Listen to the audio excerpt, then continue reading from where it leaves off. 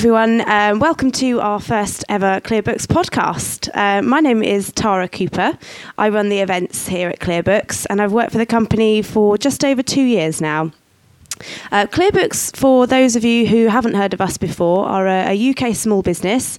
We run cloud-based accounting software, making it nice and easy for small businesses to keep on top of their books and help them grow their business.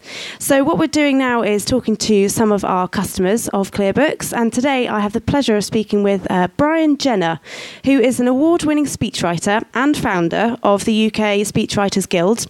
So we'll be talking to Brian a little bit about his business and hopefully get a few nuggets of advice from Brian on his experience of setting up and running a business in the UK. So let's kick off with a little interesting fact about Brian that we found on his website. Brian's actually managed to publish 3 books so far in his career, which is pretty impressive, I think. So you can have a look on his website for some of those, but I quite like the most recent one. I think it was Brian that gives away the trade secrets, jokes, anecdotes and one-liners for speechwriters. So hopefully we'll hear a bit more about that. But first of all, welcome to Brian. Hello. Hi, Brian. How are you doing today? I'm very well. Excellent. Thank you very much for giving us a little bit of your time. I'll kick straight off with just asking outright, really, what does your business do? Well, I have a variety of activities that enable me to earn a living. I think as a small business person, you've got to have several income streams. And I have been working for the last 15 years as a professional speechwriter, which means that people contact me and ask me to help them write their speeches. And this, it generates a certain amount of income every year, but it's not always predictable from week to week. So I also followed my interest in organising events, and I've organised a lot of events and networking groups over the years, but now I focus on 2 international conferences for speechwriters and 1 event for the funeral industry every year. And that means that I'm always busy because I can always be sending out marketing or promotion for my events. But if a speech comes along, that means I can interrupt that work and do a speech and earn some extra money there. So I think that, I think Warren Buffett says that you should always have several sources of income. So if one dries up, you can rely on the others to ensure that you can make a living. Excellent. So what was it really that made you want to start your own business then, Brian? Well, I think I would regard myself as a creative person with an entrepreneurial streak. And I did try very hard to work for other people, but I would always sort of be obsessed by my own ideas, and that made me quite an unemployable person. So I was kept on getting fired, and my last job was in the city working for a big city law firm, and I got into disagreements and I got sacked. And I think when you get to 30 and you've been sacked several times, you've got to realise, well, being employed and taking orders from other people is not for everybody. It's not for everybody. And those of us who kind of feel, well, I could manage my own time and I want to try my own projects, because, one of my projects is I run the Good Funeral Awards. And I think that if I went to any business and say, oh, yes, I want to run a competition for people who work in the funeral industry, and things like Gravedigger of the Year, Funeral Celebrant of the Year, and Young Funeral Director of the Year, they'd say, that's completely mad. And they wouldn't give me any money or support me doing it. But I did it, and now it's kind of an annual event and it gets huge amounts of publicity. So I think that if you're rather unconventional, it at the end of the day, you've got to be self-employed. So specifically the industry that you are in, what is it that you enjoy about the industry that you find yourself in, Brian? Well, I work very closely with quite high-powered individuals from time to time, and and also help people with wedding speeches and things like that. So it's quite an intimate service. A father of the bride will contact me and say that he wants a speech for his daughter's wedding, and he doesn't know what to say. Well, that's quite a sort of difficult problem, because I've got to get to know him and get to know stories about his daughter. very quickly, so I can help him write an emotional speech for the wedding guests.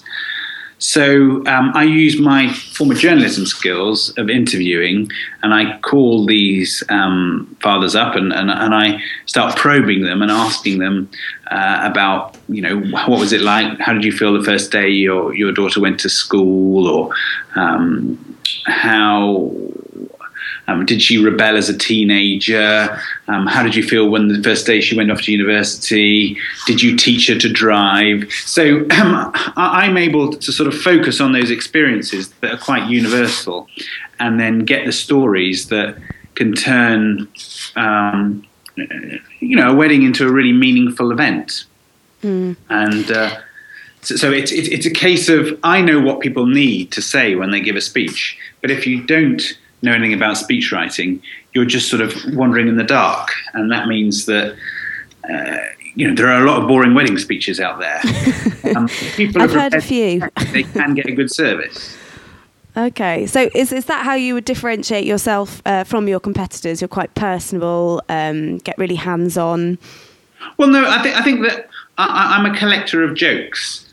If ever I hear a good wedding joke, I will write it down and store it away. And I think at a wedding, at a big social event, you want some humour, don't you? You want a lightness of touch. And I think there are lots of people who can write good speeches and do sort of political things and sort of business speeches, but I'm always looking for a little joke or a bit of humour. And I think, like I said, I was a creative person. People who like humour tend to be a bit odd. They're a bit different, aren't they? So that's my unique selling point, that I can find some jokes for you. Mm-hmm. So what would you say is the key to a good speech for anybody looking for some tips? Is it jokes? It's a bit short. I've had lots of best men who've come to me and they're trying to sum up their whole relationship with the groom over 20 years and they've written a 45-minute speech. In fact, one of the best sort of pieces of work I ever did was for a wedding that happened in Italy, and it was a sort of celebrity couple, and the Black Eyed Peas were playing at the wedding, and that was going to cost. I often say that I should have charged £200,000 for this speech, because the Black Eyed Peas had been booked to do the wedding for £2 million, and I was sent the speech for the groom, and he had written a 45-minute speech which thanks every single member of his extended family. And I kind of thought, well, even if you're a celebrity, there are only 24 hours in a day. And if you think you had a 20-minute speech from the father of the bride, a 45-minute speech from the groom, and then a 15-minute speech from the best man, that would be as long as a feature film. That would be over an hour's worth of speaking. And these people aren't professional speakers. So that would take a huge chunk out of the day. And that means that the Black Eyed Peas, I'm sure, would not have been able to play their full set.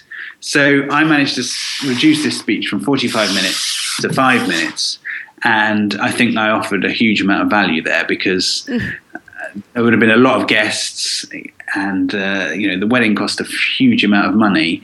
And really, I think I hopefully gave the groom a more realistic understanding of what he needed to do on that day. And I saved more from a very long period of boredom. So the key to a good speech is keep it short, clearly. And how long, if you can generalise at all, how long generally does the process of writing a speech take? Well, writing a speech can take quite a long time. If some people will contact me a year in advance if they want to do a speech for a wedding or a big business occasion or a big social occasion, a retirement or something like that, people will contact me a long time in advance. But I recommend that people should only really speak for about 7 minutes usually. That's about a maximum amount of time you can keep people's attention. And it's also, you can pack a lot of information into 7 minutes. So the trick is to start early, but just do short bursts of work on it. And that means you're unconscious mind sort of goes around thinking about the speech, and you can gather enough material and also evaluate material. They say if you write a novel, that the trick is to write a first draft and then leave it for a month or 2 months and then go back to it, and then you can see whether it's any good. And it's a bit similar with speeches. You've got to give it time to gestate. The worst thing you can do is sort of the morning before or in the taxi on the way to the event, you start writing down a few notes, because that is a recipe for disaster. I wish I'd had you speak to my father-in-law before our wedding. Actually, that would have been good advice. So I'll note your address for next time. So, Brian, if we can just move from specifically your industry to generally your experience of setting up a business for a second, what would you say was the biggest challenge that you faced when you were setting up the business? Well, you mentioned my books earlier in our podcast. One of my books was called I'm Just Phoning to Chase My Invoice. And it was a humorous look at the problems you faced when you set up a small business on your own. And of course, what business is about having a skill and charging people for it. And so one of the big challenges working as a speechwriter is establishing your credibility, finding out the correct amount to charge, and then collecting your money. And those are pretty big challenges. Yeah, I'd say they're pretty common challenges that most people would face, aren't they? And pretty essential to the success of the business. So I suppose today, actually talking about success, what would you say has been the biggest success for your business? Well, I think I have a kind of weird sort of perspective on business in that I quite admire the Quakers. The Quakers were quite a religious group, and they were known for being brilliant at business. And you think, well, why would that be? And that's because their religion is quite disciplined. And I think that running a business it's about discipline. And I work with a lot of creative people who are very talented, but they had lots of issues around money and charging for things. And I've learned over the years that running a business is about being clear about the services you're offering and being aware that everything revolves around money and your careful management of that money. So if you know how much money you've got in your account, you know how much your expenses are and what you need to pay yourself, you have a really clear idea of what you're doing in your business. And a lot of creative people and artistic people spend huge amounts of energy developing their talents, but they're not very good at negotiating fees and generally seeing that money is a terribly important thing, because if we don't have enough money, we start underpaying ourselves and you can't function properly within society.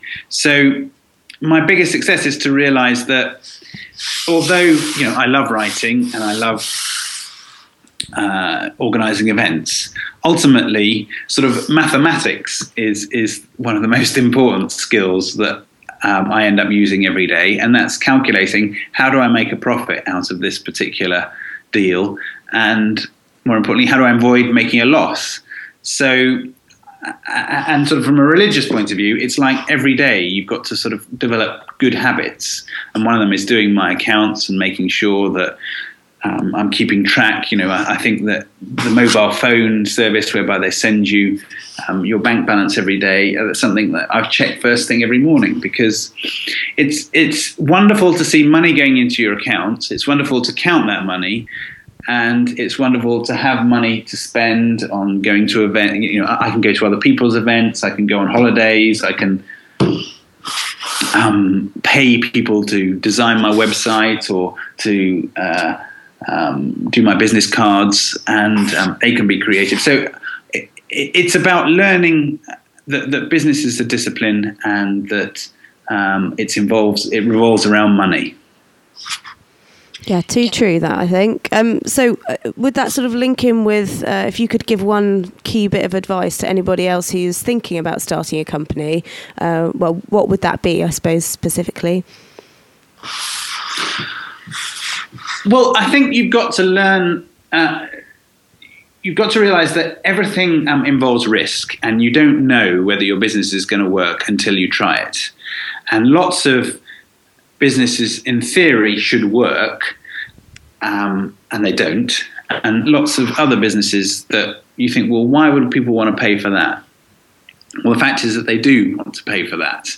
And so, but you've got to try things, and you've also got to realize when to give up. And that's why accounts software is terribly useful, because it gives you the story of your business. You know, how much money you started off with, how much you're spending each month, how much you're paying yourself. So I think my initial problem with starting a business is that I poured huge amounts of energy into starting my business, and I experienced the sunk cost trap, which is I'd spent so much on trying to get my London community website off the ground, and I'd spent so much time in it that I couldn't afford to give it up. And so it becomes a kind of compulsive habit of spending more and more money, expecting next year it's going to be different. But in fact, when I did give it up, it was very liberating, and I just wrote off all the money and time I'd invested in it. And I started a new business, which started generating money from the beginning. And ironically, I could use all the skills I'd used on my community website, but I was just using them in a different context. And that became more profitable and more satisfying, and I'm generally much happier. So I think that whenever you set up a business, you say, well, I'll give myself a year or 6 months to see if it'll work. And if it doesn't work after 6 months or a year, you stop doing it. And you do that on the basis that you can see the money coming in and going out, and work out whether it's worthwhile pursuing. So give yourself a good realistic deadline and be hard and firm with it. Yeah, it's sometimes difficult to distinguish between success and failure. Because when you fail, you think, oh, yes, I'm learning all the time, and next time it's going to be different. But I think setting yourself a deadline to make something a success is far more sensible. Okay, excellent advice there. So you talked a little bit about the importance of finance, well, quite a bit actually. So obviously you're using ClearBooks at the moment to keep track of all your money coming in and out. How would you say ClearBooks has helped your company grow? Well, I used several other I used several other accounts software packages, and of course they weren't cloud computing, because cloud computing I think is quite recent. And I found that I couldn't discipline myself to do use them properly. They weren't simple enough, and they didn't offer the right categories, and I couldn't see how much money was coming in and out. So basically I'd get to a situation where it would be the beginning of January, and I'd realize I had to do my accounts, and so I'd spend 2 weeks collecting all my receipts from the previous year and trying to kind of enter everything into my accounts to give to my accountant. In a panic, and it made me terribly afraid of how much money I'd have to pay, because I wouldn't have a clue of how much I had to pay. So it was many years of trying to find something that was really easy to use, and not managing. And then my accountant recommended that I try ClearBooks. And the first year I did very much the same. I started putting all my information, and I used the 30-day period where you don't have to pay for ClearBooks, do you? You can start using it. And I thought that was a good sort of period of grace where you can just say, well, I'm going to have to pay £6 a month for this. I think it was the first installment. I think, well, that's quite reasonable. I'll try it. And yeah, I put all the information in, and yeah, it takes a while to find out that it makes sense. But gradually I realized that the cloud computing means that you can open at any time. You just go to ClearBooks, and I can find my accounts, and I can set it up all neatly. And the user-friendly nature of it meant that I became more and more familiar with it. And then I started to realize how useful it is, because if your business starts to expand, you've got to keep a more close track on the money. And so I basically if you do a big event, you've got hundreds of transactions a month. So I had to put them all in to make sure I knew what was going on, and pretty soon I could get a clear picture of where I was. Excellent. So it's helped you sort of see the whole picture, as it were, for your business. Yeah, well, I kind of see accounts. It's rather like if you were sailing a small ship across the Atlantic and you didn't have a compass and you didn't have a GPS system, you'd really run into difficulties. And an accounts software program is like having a compass. You've got to know where you are every day so you know where to navigate forward. If you don't know how much money's coming in, if you don't know how many bills you've got, you don't know where you are in the middle of the big wide sea. And as you start earning more money, I've registered for VAT this year.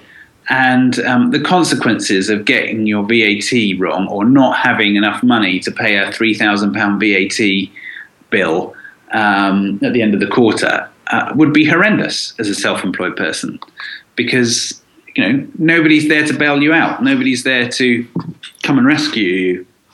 You've got to be able to pay your bills when they come due. Yeah, too true that. Okay, so just one last question then for you, Brian. If you could give one sort of top tool or technique that you use to help efficiently manage your time, what would you say that was?